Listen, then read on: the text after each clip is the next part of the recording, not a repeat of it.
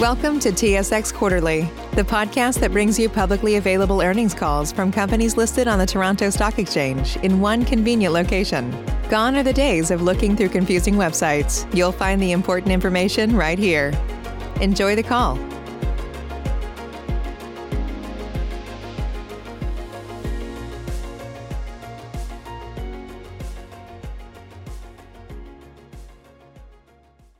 Ladies and gentlemen, thank you for standing by, and welcome to this Northland Power conference call to discuss the 2021 third quarter results.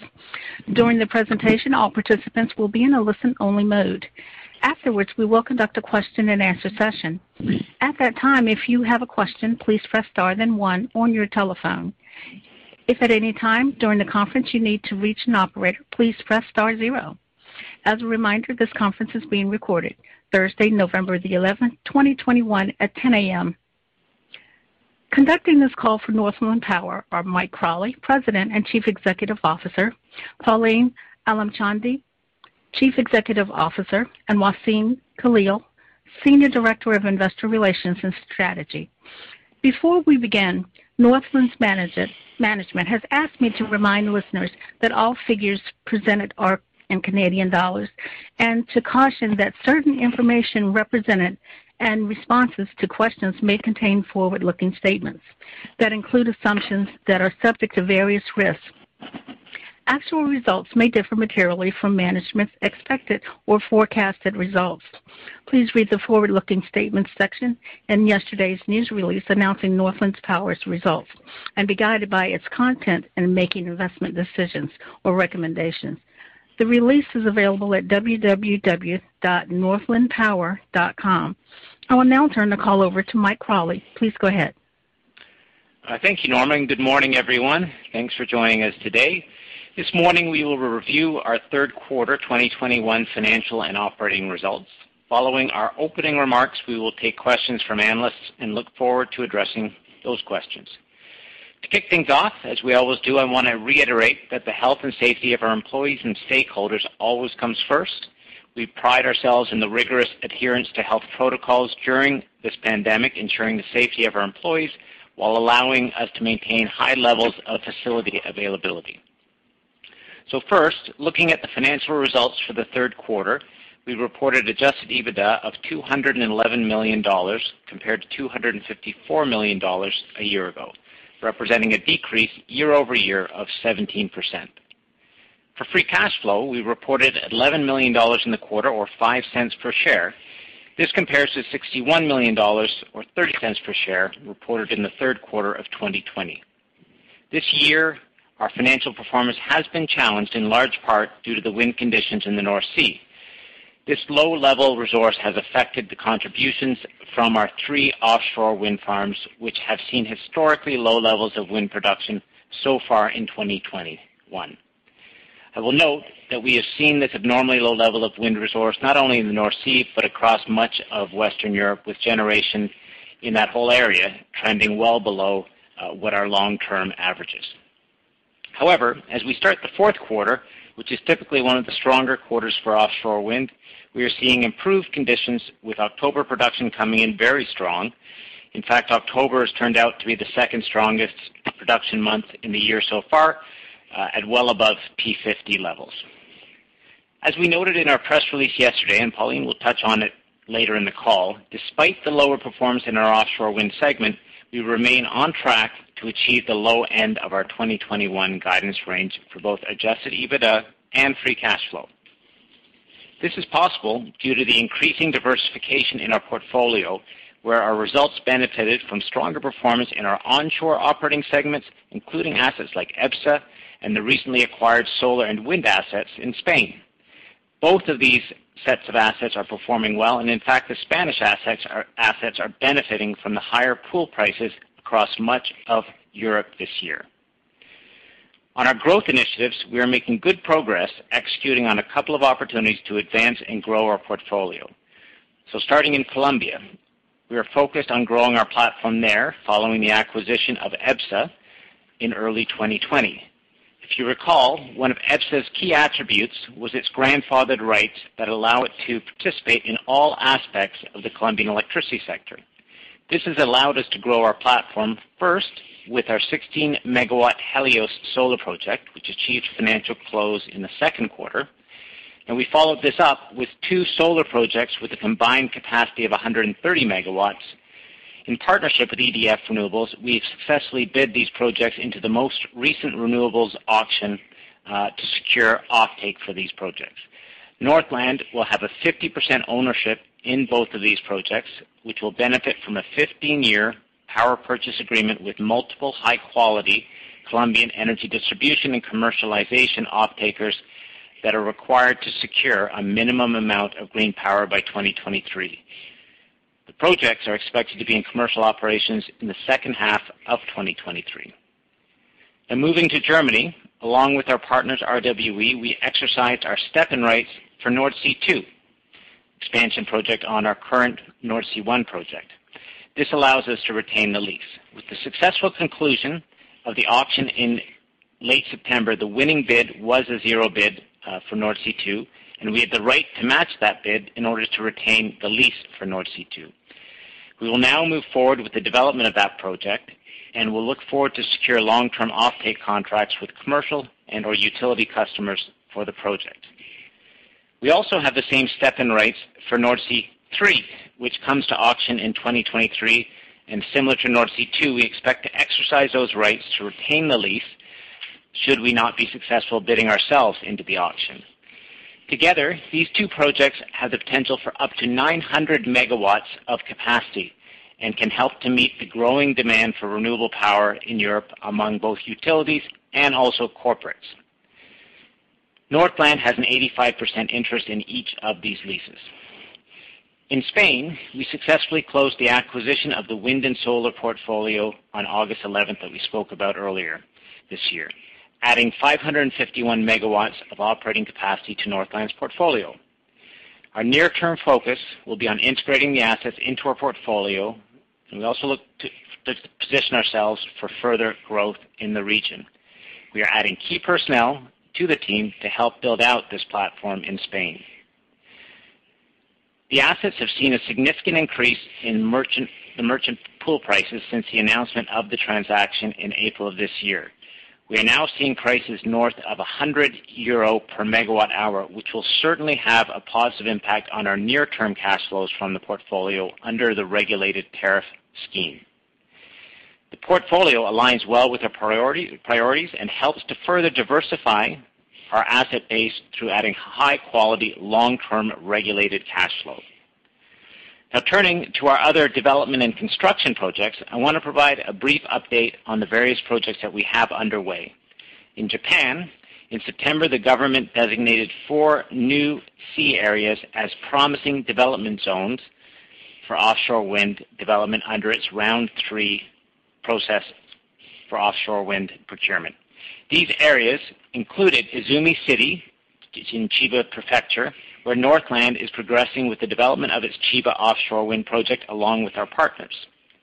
In addition, the Katagami area in Akita Prefecture, where Northland is exploring up to a 400-megawatt opportunity through a consortium with Mitsui and Osaka Gas, was also designated on this promising development area list.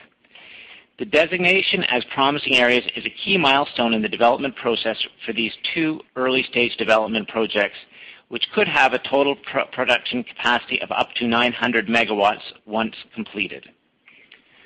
Now in New York State, construction of our 2 onshore wind projects, Bluestone and Ball Hill, is progressing well, and the projects remain on track for commercial operations in late 2022. Our third 100-megawatt New York onshore wind project, High Bridge, continues to be under active development.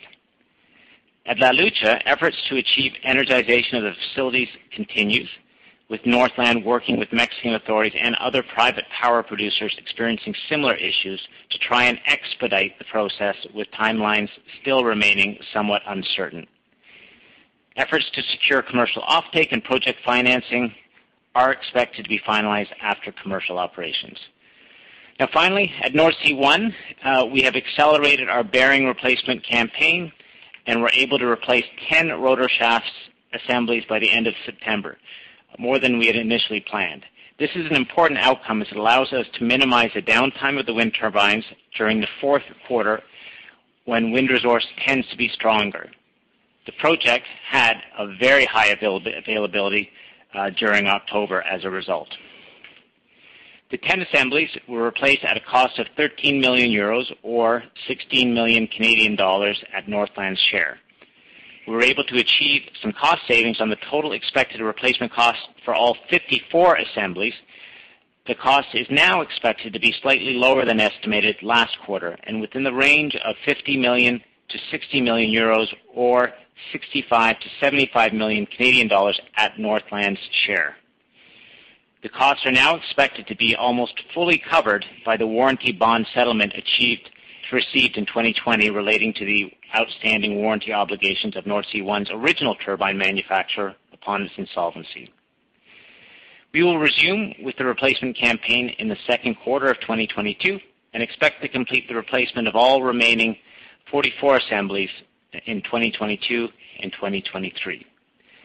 I'll now turn the call over to Pauline for a more detailed review of our financial results.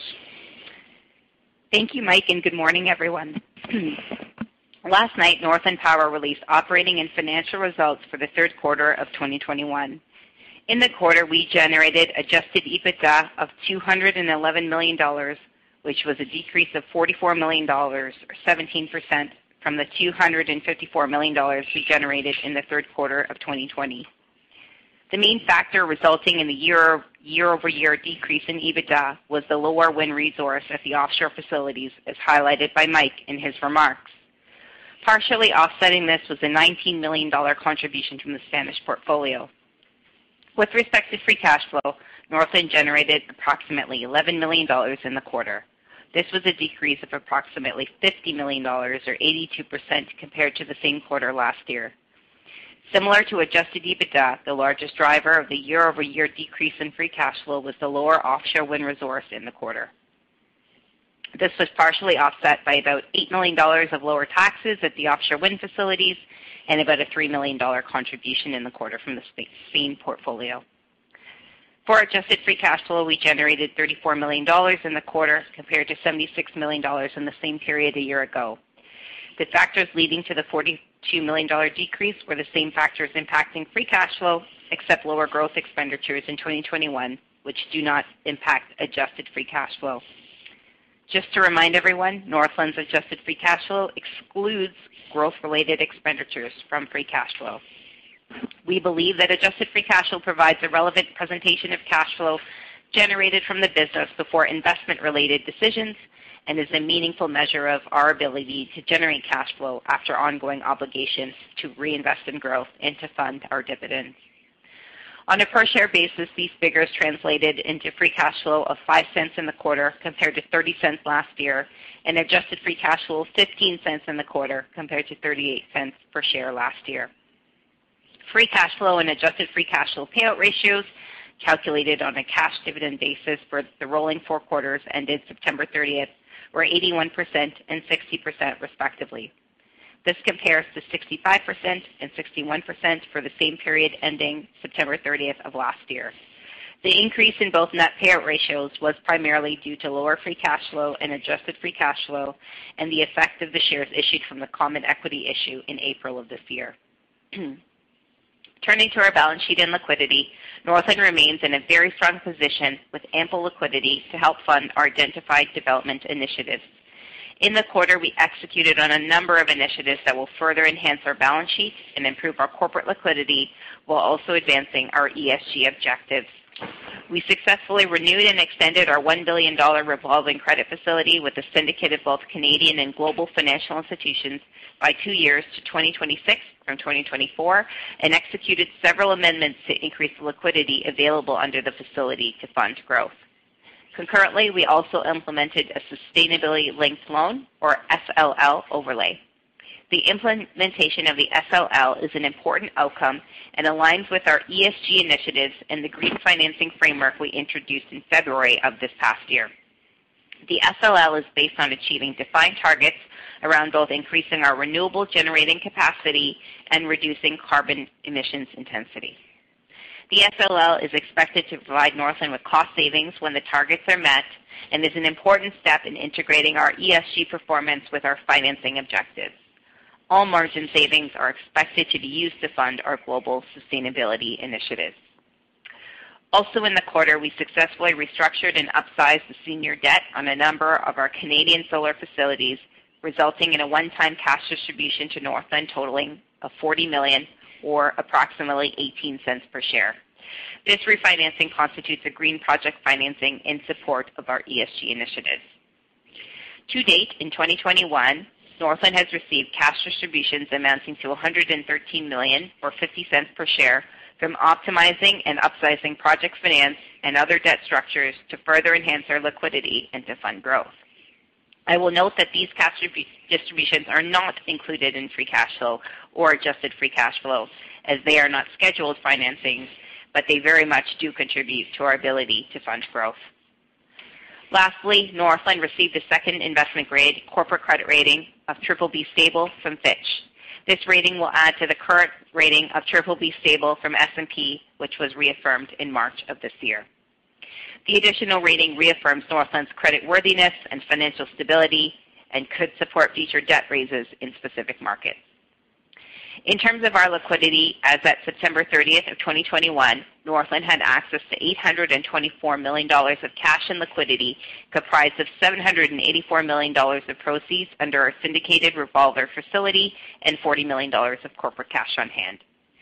We continue to look at opportunities to support our growth initiatives by raising capital from existing assets and executing on cost-effective financial optimizations that provide increased liquidity for the company. As part of this initiative, we are currently working on refinancing efforts for EBSA to extend and upsize the refinancing and also to complete some optimizations to position us for success in refinancing this asset on a reoccurring basis. We expect to complete the refinancing in the fourth quarter, which is expected to generate additional cash flow to Northland. In regards to our financial outlook for 2021, we remain on track to achieve the low end of guidance for both adjusted EBITDA and free cash flow per share. For adjusted free cash flow, we expect to achieve the range that was revised in the second quarter of this year. For adjusted EBITDA, the current guidance range is $1.1 billion to $1.2 billion, while for free cash flow, the range is $1.30 to $1.50, which is expected for 2021.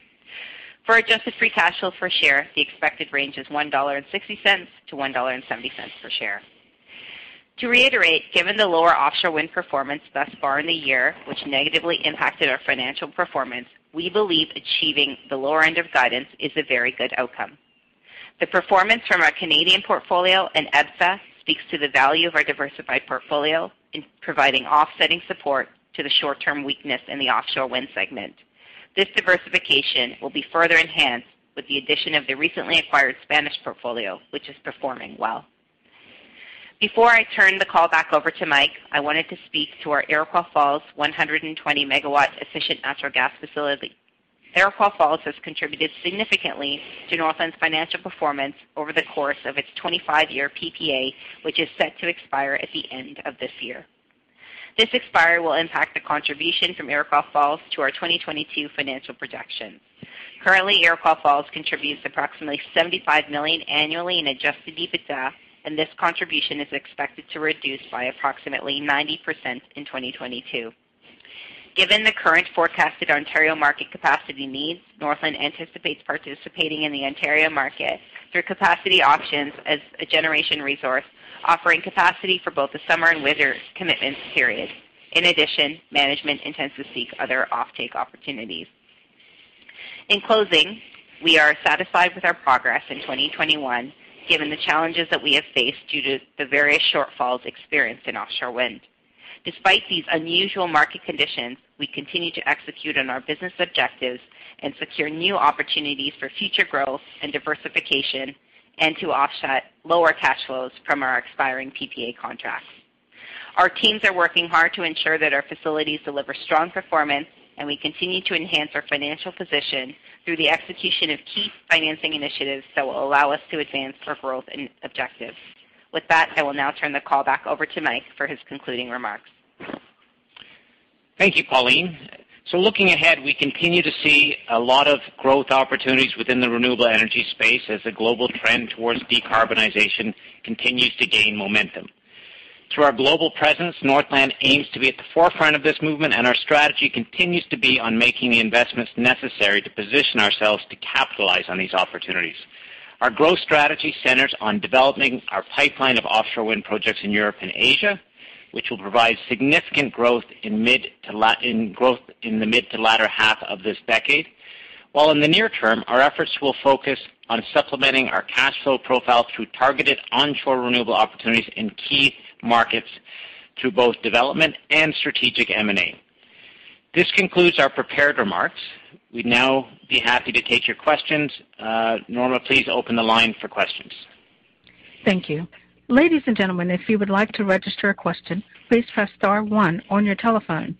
If your question has been answered and you would like to withdraw your registration, please press the pound key. If you are using a speakerphone, please lift your handset before entering your request. One moment, please, for our first question. Our first question comes from David Quezada with Raymond James. Please proceed with your question. Thanks. Good morning, everyone. My first question here, maybe just starting with the Japanese offshore wind projects. I'm wondering if there's any additional color or context you can provide on I guess, how much this improves the likelihood of those projects going forward. You know, how expected was it that these would be, designated promising areas, and maybe just what the next hurdles are with those projects? For sure. I mean, it is the first key step in moving towards having a procurement run or on that area. So for us, it was a key milestone on those two projects. For those two projects, the next step will be for it to be formally established as a designated zone, which signals that there will be an auction run within that area for an offtake and for the interconnection as well. So that's the next step. So between now and then, our team will continue to work with the local community to ensure their support for the project, which has already been confirmed to a certain level, which is why it was designated as a promising zone. But that has to be further confirmed, and then once that happens, it would be a signal to run a procurement in that area. Excellent. Thanks for that, Mike.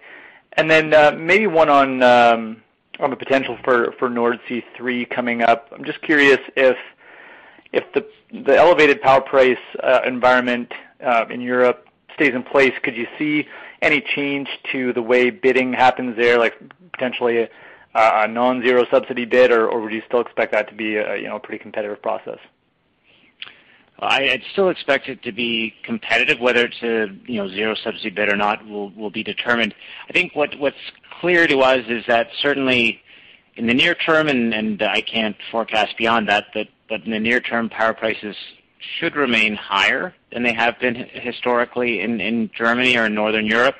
But the biggest driver, I would say, for those projects will be the increasing corporate demand for renewables.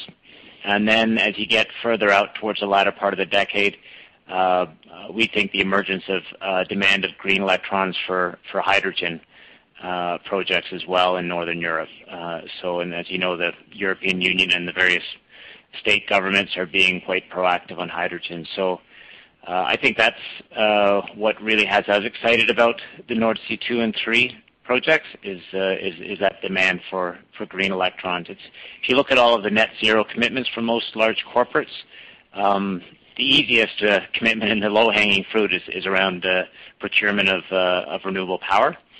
And for some, it's to start looking at opportunities to, on a pilot basis initially, but to introduce hydrogen into some of their industrial processes. So you need green electrons for that too. So I think those projects are well positioned.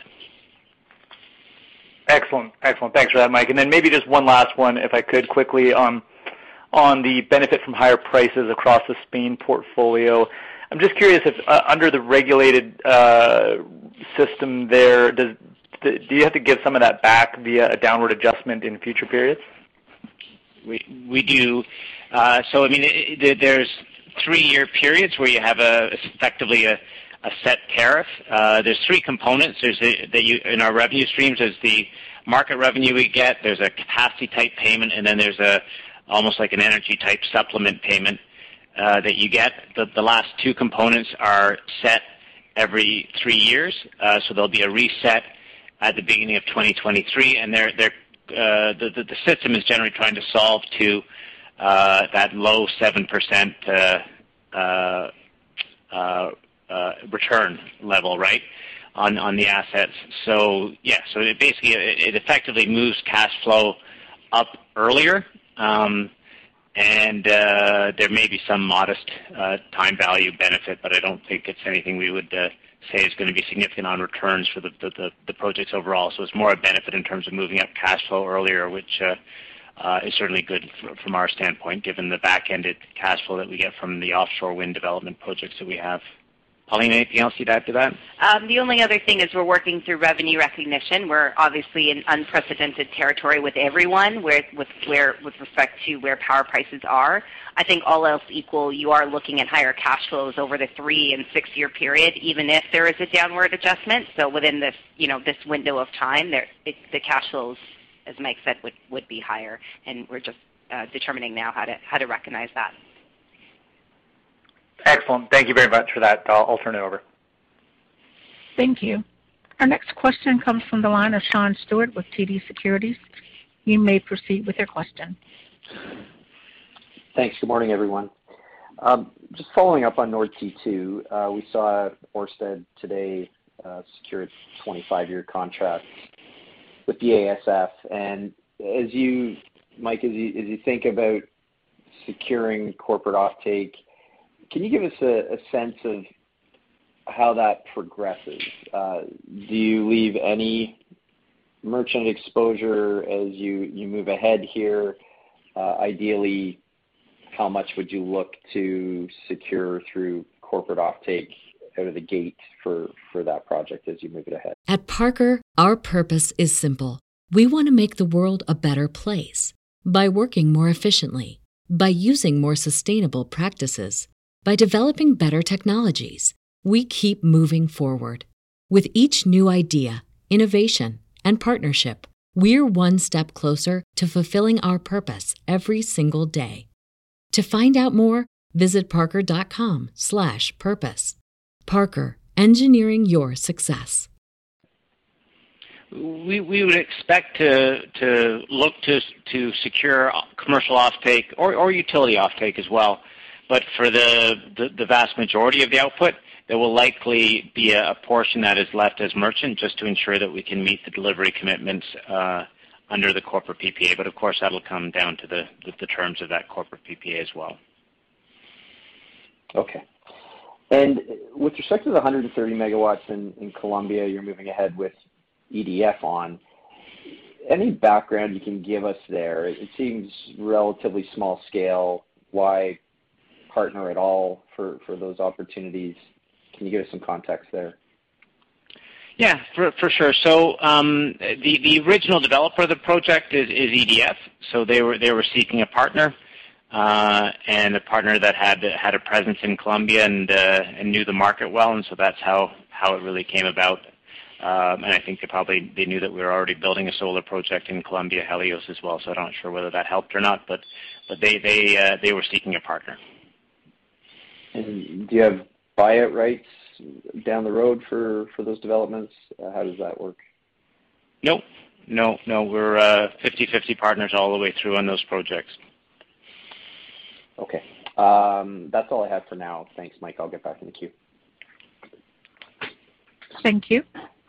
And our next question comes from the line of Rupert Merer from National Bank. You may proceed with the question. Good morning, everyone. I'd like to follow up on Nordsee 2 again. It sounds like the outlook for corporate PPAs is pretty good. Can you talk about the sort of terms you can get there, and would they be able to support project finance on the asset? We would expect to be able to layer in project financing. I can turn it over to Pauline as well on it. So prior to exercising our step-in rights on Nordsee 2, we did a robust market sounding both on corporate offtake, anticipating that it could be a zero subsidy that we'd be stepping into. And with that, we also explored kind of what types of terms we would be able to get with lenders to add some leverage to that. So I think we've got a pretty clear view in the current market of where that would be. But of course, it'll be a few more years before we go out to actually secure that. But with the financial close for Nordsee 2 anticipated in 23 or 24. Okay, great. What else is required before you can move to financial close? And with this project, are you contemplating sell downs as you discussed in your investor day? And I imagine sell downs could go to a corporate offtaker as well. Maybe you could give some color in your thoughts there, please. Yeah, you've certainly seen that in some instances where the offtaker also wants to invest in the asset. I think in most cases that I've seen they haven't, but I've seen a few cases where they have. We would, I think we've been clear that we'd be open to looking at sell downs on all of our larger offshore wind projects. Doesn't mean we'll necessarily move forward on every one of them, but we certainly would be open to that. And there's a lot of capital looking to invest in offshore wind projects, but there's a limited number of projects and a limited number of developers who have the capacity to advance and get those projects to FID. Okay, thanks. And what are the other hurdles to get to FID? Just to complete the final permitting of the projects, to complete the procurement, which is just now starting processes around the project. Obviously, final design, which is related to both of the project, but those are the main next steps. We don't really see any significant hurdles getting to FID. Just a lot of work. Anything else? Great, and then maybe. Sorry, go ahead, Rupert. Sorry. One final question on Nordsee 2. So you've had some curtailment issues with Nordsee 1.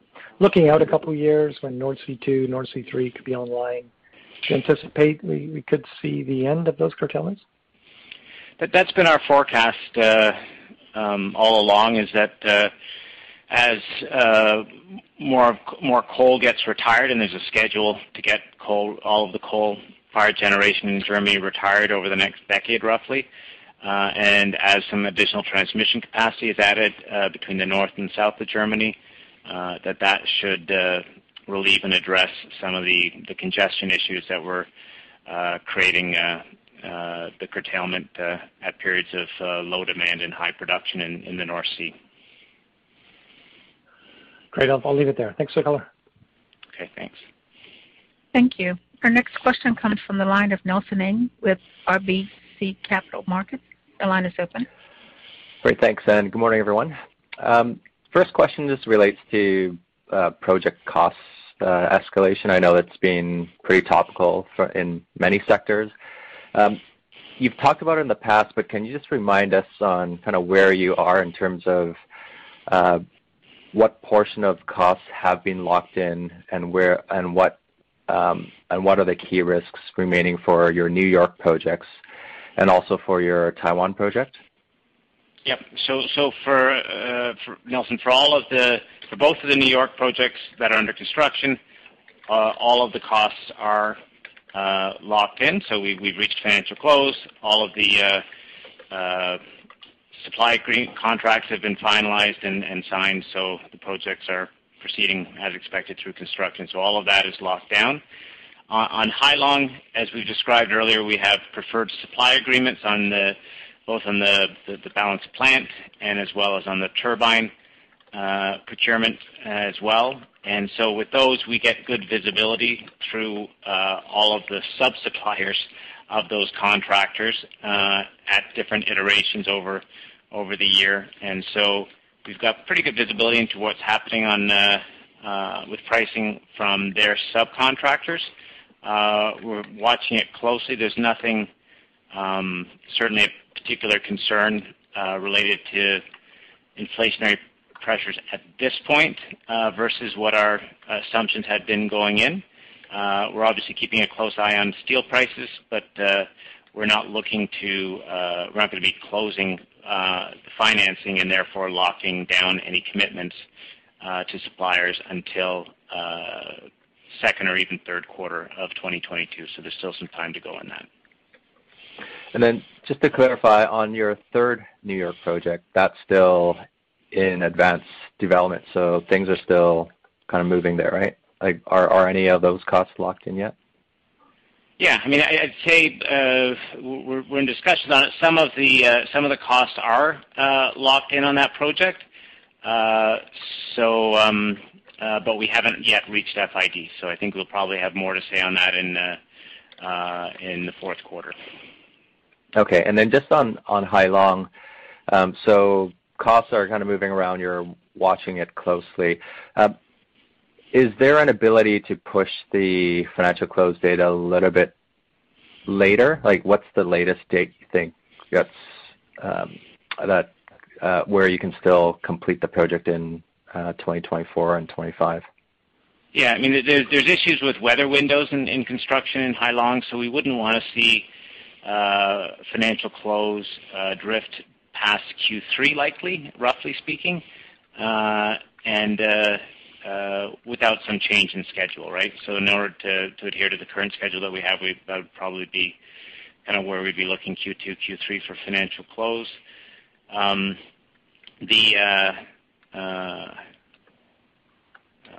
Yeah, I'd leave it at that, I think, on Hai Long. I mean, what I would say is that there is, we continue to see lots of interest in general for renewable power in Taiwan, both from the government but also from corporates. Okay, and then just one last question before I get back in the queue. In terms of La Lucha, it's like obviously the facility's completed, and I presume it's just sitting idled right now. So it is mainly like the government just, I guess, not wanting to connect, like due to political reasons. Like, is that how you see it? Are other renewable facilities getting connected, or have they just put a pause on everything? So there's two things that have gone on. One is related to COVID, which is just the impact of the pandemic on Mexico. Mexico was probably harder hit than a lot of other countries, and so we saw long periods of time when certain government offices that we required permits from were actually shut down because of outbreaks within that office, and even when they were opened up, they were operating at reduced capacity and doing turnarounds on requests or permits much slower than would be typical. So that's the one impact. The other impact is it's probably a little bit more speculative. It's certainly clear in public that the administration has been trying to make changes to the energy reforms that were embedded into the Constitution by the previous administration to encourage renewable power and to encourage private investment in the electricity sector. So far, they've been unsuccessful, both in trying to make regulatory changes that were overturned or stopped, I guess, effectively by the courts.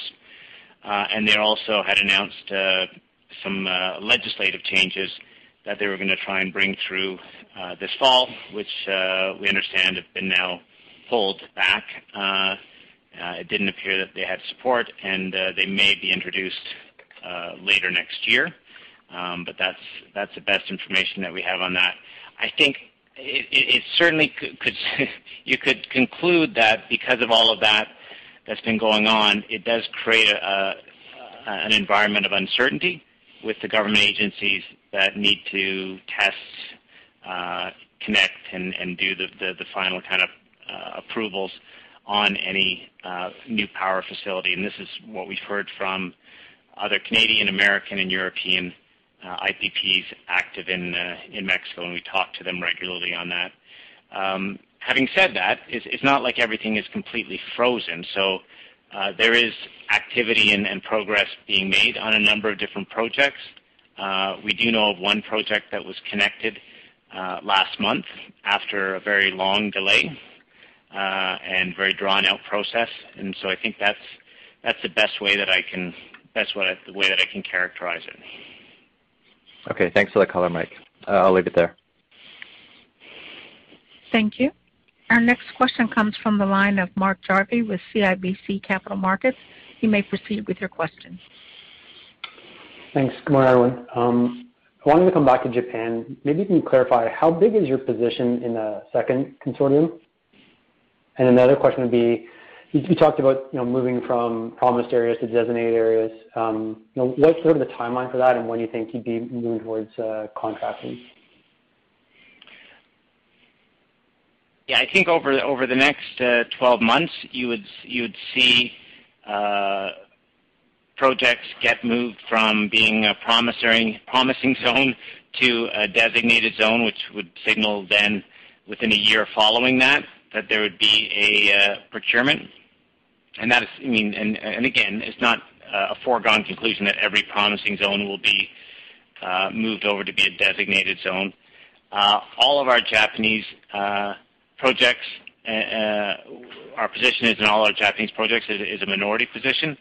I don't think we've yet on all of them disclosed what our exact position is, but that is typical for how these offshore wind projects are moving forward in Japan, usually with a couple of strong domestic partners and one strategic like Northland that has the expertise in offshore wind, and that's what we've been obviously pushing forward with and looking to promote through our team in Tokyo. And Mike, are there further opportunities to join other consortiums in the next year or two? There could be, for sure. There certainly could be. So there's what we announced today would be for the round 3 process. There is a round 1 process and a round 2 process that are both obviously underway already for procurement, and then for round 4, following that, there's probably also the opportunity to do more greenfield development, which is something that we certainly would be looking at. So just to clarify, Mike, were you saying that in the round 1 or 2, you could come in as a late partner to one of those, or you'd be more focused on the round 3 and 4? I'd say we'd be so the 2 projects that we talked about today, if they move forward to being designated zones, would be for round 3. We believe there's enough timeline for us to actually possibly do greenfield development of sites for round 4, but we have not announced or moved forward with any sites yet, but that certainly would be an opportunity for our team in Japan. And then for round 1 and round 2, there are consortiums that have already been formed in various designated areas, but we've got nothing at this point to disclose on any of those consortiums. Got it. Okay. And then going back to Nordsee 2, sounds like, assuming things kind of went a similar way, that you step in on Nordsee 3. Can Nordsee 2 and 3 be built and COD'd at the same time? And does that influence how you go about contracting, or do you kind of treat them as 2 separate projects when you're looking for offtake? So they'd be built effectively in series, right? So the financial close of Nordsee 2 would be 23, 24. Nordsee 3 would be around 26, 27, roughly speaking. And so we would look to, certainly as we went about project design, procurement, and offtake, we'd be looking at trying to leverage the scale advantage of the 2 projects combined, but they would be staggered in terms of how they would come online eventually. And then the last question for me is just, Nordsee 1 has the shortest contract of your existing projects, kind of rolls off around that 2027 timeframe when Nordsee 3 might be coming online. Like, how does that come into the fold in terms of trying to think about contracts and maximizing sort of the afterlife of that project after the foundational PPA rolls off? It's a good question, Mark, because it does kind of align well with Nordsee 2 and 3. So you've got Nordsee 1, which is obviously operating, coming off of its contract later this decade, right around the time when we would be securing offtake for Nordsee 2 and 3. So there is an opportunity to look at it as one large block. And we have the same partner on Nordsee 1, 2, and 3 as well, RWE at 15%. And how soon do you start to think about what to do with Nordsee 1? Is that stuff you're actively engaging right now, thinking about, follow-up contracts, or is that still a couple of years away? It's a couple of years away on the offtake side in terms of looking at how we right-size and optimize operating costs for a post-subsidy period. That is something that the team is engaged in right now. Makes sense. Okay, I'll leave it there. Thanks, Mike. Thanks. Thank you.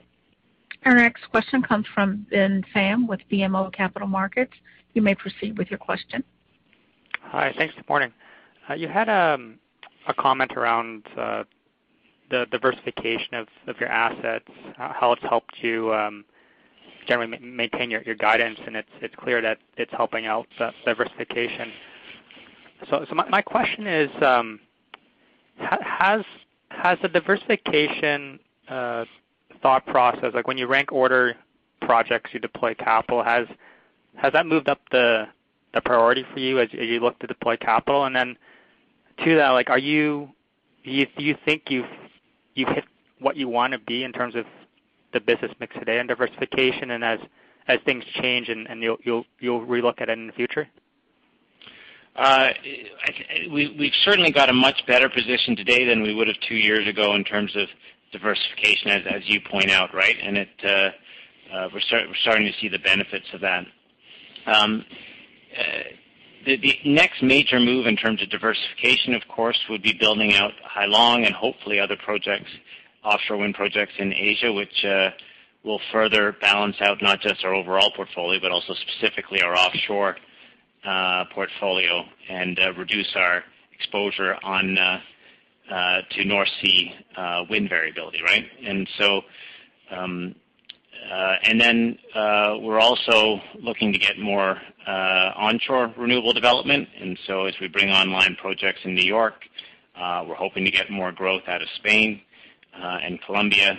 And we've indicated to the market that the other area of interest to us in onshore renewables is Eastern Europe, select markets in Eastern Europe. So we think that'll also further help diversify our cash flow and strengthen the business overall.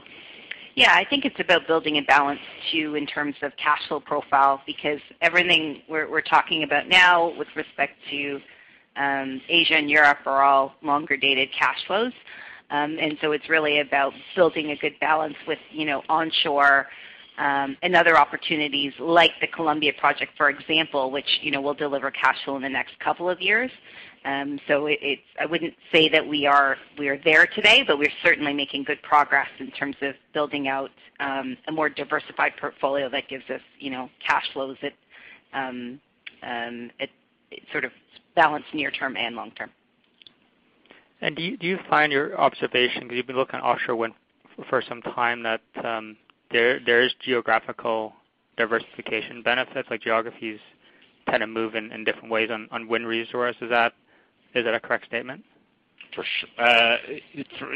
Yeah, for sure. I mean, so even between the Baltic and the North Sea in Northern Europe, you see some differences quarter to quarter in terms of wind production, but certainly between different parts of the globe, between Asia and the North Sea, you'd see very different quarter by quarter, year over year production. So you could have in Asia and Hai Long, we could have a P30 year, and in the North Sea we could have a P70 or like this year, what looks like we'll probably come in at around a P90 or slightly worse year. So it'll definitely balance out the portfolio in the long run. But Pauline's point is an important one in terms of the priorities for the business right now, which is not just looking at geographic diversification, but looking at spreading out cash flow and the new cash flow that comes on from our development activities through the decade, so it's not all back-ended. Okay. I'd love an update, too, around the spread between your cost of capital and offloading it to lower cost of capital players. Is it still in that 300 basis point spread, even though the group's been under pressure, or has it widened? No, I think that 300 basis points is probably still accurate. On some projects it may be higher, on other projects it'll be lower than that. But I think right now we've done some work on this, and I think we feel pretty comfortable on that spread holding. Okay, that's great. Thank you. Thank you. Thank you. And our next question comes from the line of Justin Strong with Scotiabank. You may proceed with your question. Thank you. Morning, everyone. Just quickly on the sustainability linked loan overlay, you've indicated that if you hit certain targets, there'll be some cost savings. Do you think you could kind of just give a little bit more color, quantify some of those targets, timelines, and what the kind of scale of those cost savings? Yeah, sure. I mean, they're not large. I mean, right now they're structured generally is to be plus or minus 5 basis points. So it's not today. I mean, I think the SLL is sort of a great initiative for companies to be undertaking because it ties nicely in terms of bringing together our KPIs and making them more formal in the sense that they're tracked and they're reported on, they're audited, and sort of how to account, but there's also some benefit from them, but I wouldn't say it would be a large benefit. Where I think we could position ourselves going forward is being able to apply the SLL to more sort of corporate pieces of debt that we have in our portfolio and potentially to do other types of linked KPI loans in the future. Great, thanks. And then maybe just quickly at Nordsee One with the the replacement of those RSAs. You kind of indicate that you might be curtailing the capacity in order to protect them in the interim. Just looking to see what the kind of, is that a little bit? Is it 5% or is it more than that? Yeah, I mean, the couple of things on that. So the really positive news this year about how quickly our team in Hamburg was able to mobilize is that by the time the winds picked up in October, right, that we were able to get all of the turbines back online. So we were able to replace the rotor shaft assemblies on all of the turbines that had seen the most severe degradation and that were either severely curtailed or taken offline completely. So that was, from our standpoint, very positive, and it allowed us to get, as I said in the opening remarks, a very high level of availability on Nordsee One during October. There are a very limited number of turbines that are operating at a lower capacity level. So I think it's from down to 4 megawatts each turbine from 6.3. And I think it's in the range of kind of 10 or 11 turbines that are operating at that level. And that's really just to ensure that we extend their operating capacity so they hopefully do not have to get shut down through the winter. And then those would be the first turbines in the 2022 campaign to get the rotor shaft assembly replaced. So overall, I think our team in Hamburg has done a very good job of being foot forward on that and doing it in a very cost-effective way at the same time. Great, thanks. That's all for me. Okay. Thank you. And our next question comes from Naji Bayon with IA Capital. The line is open. Hi, good morning. Morning. I just want to go back to Ben's question on diversification. If I'm reading a bit between the lines, what you're saying, and then thinking about your strategic priorities from Investor Day, there's no real urgency to acquire another utility platform and grow that part of the portfolio? I think our interest, I put it this way, I think we would remain interested in other utility platforms, certainly within Colombia, in order to leverage some synergies with EBSA. EBSA, when we acquired, I think, as we announced at the time, was, in our view, one of the better run utilities in Colombia, had an excellent operating track record, and so it was a good utility for Northland to step into as our first investment in that asset class. But we would be certainly interested in looking at other utilities that either may get privatized by the government in Colombia or privately owned utilities that may come to market, particularly if we see some synergies with EBSA. But I'd say it's more specific to Colombia, and then again continuing to leverage either EBSA or EBSA expanded maybe with if we're able to do that to build out a renewable platform in Colombia. Okay, got it. That's very clear. The other question I had is related to the two new Colombia projects in solar projects in Colombia. Do you think this is another path for you going forward, like trying to find not corporate partnerships, but other developers to work with, and maybe that's something you can repeat in the U.S. market? We're always open to partnering, and two of the three offshore wind projects we have in Europe are with partners. Hai Long we have partners on as well. We definitely would be open to that. I mean, our view is that over the next decade, the world's going to need a huge volume of additional green electrons, and so we want to be part of enabling as many projects as we can to assist with that, and some of that we can do on our own, some of that we will need to do with partners, and some of that at some point, even if we're doing it on our own, as we said earlier, we would bring in partners to help continue to advance those projects as they mature. I guess just to take it a step further, my question is really around that 1 gigawatt target for onshore renewables in the U.S. Do you think that that's going to be more similar to the New York wind projects, where it's 100% ownership, you're developing everything on your own, or do you think more of that could come from working with other developers? Both. I think you'll see both. Okay, thanks. Thank you. Our next question comes from the line of Andrew Kuske with Credit Suisse. You may proceed with your question. Thank you. Good morning. I guess the question is for Mike, and it's really the evolution of the offshore market. And it's sort of funny saying that because in the grand scheme of things, there's not a whole lot of capacity globally at this stage, but a lot in the future. But when you think about the parallels that we saw in the onshore market, where it started off with heavy government subsidies and contracts, and then largely wound up being corporate PPAs for many, and then some merchant.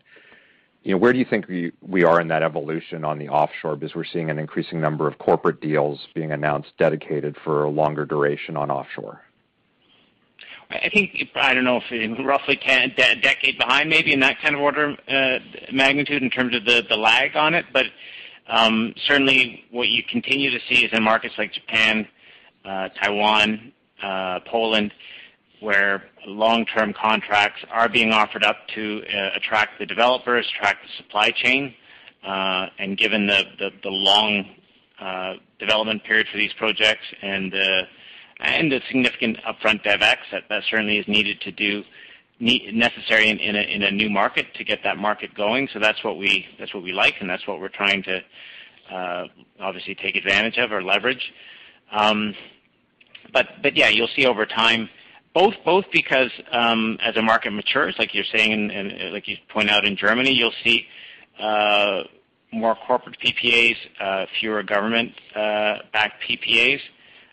But it's also, what's new probably in the last 2 or 3 years is just the increasing demand from corporates where they actually want to have access in a market to renewable power. And in a market like Taiwan's a good example where it's really difficult to get access to green electrons, and a lot of these corporates need green electrons in order to meet their ESG commitments or to satisfy the ESG commitments of their customers above them, right? So that's the other kind of push that you're seeing. So you're seeing you'll gradually, as you point out, start seeing as the market matures, seeing government PPAs maybe pull back.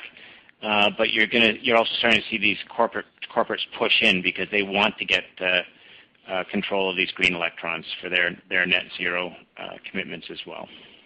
I'd appreciate that color. And then maybe just following up on that, was corporates desire a greater number of green electrons? Does that give you another lever for financial flexibility on whether it be farm downs or securitizing the cash flow stream? How do you sort of think about that? And maybe it's a question for Pauline also. Yeah, I'll let Pauline start on that. Or, I mean, there's certainly, if I understand your question correctly, so if I think in terms of farm downs, I may have misunderstood your question. I think in terms of farm downs and sell downs, there would be, we think there'll be equal interest whether you have a government-backed PPA or a high credit quality corporate PPA. So I don't think that really changes the equation. I think it's more of a bankability. Really is your lenders. Like we're all project finance, we don't corporate finance. So we've got to ensure that the corporate contracts have strong terms, conditions, guarantees, all those things that lenders would feel comfortable with. But so far, I mean, as we've engaged lenders on the North Sea projects, everything is favorable to positive, I would say, relative to government contracts. It's just about structuring them properly, and it's a bit of pioneering right now in terms of how you're structuring these corporate PPAs, because every single entity that's structuring them isn't necessarily financing the same way. Okay. Very much appreciated. Thank you. Thank you. And Mr. Crawley, there are no further questions at this time. I will now turn the call back to you. Okay. Well, thanks to everyone for joining us today. We're going to hold our next call following the release of our fourth quarter and full year 2021 results in February. In the meantime, we want to thank you for your continued confidence and support. Ladies and gentlemen, that does conclude this conference for today. Thank you for your participation. Have a pleasant day.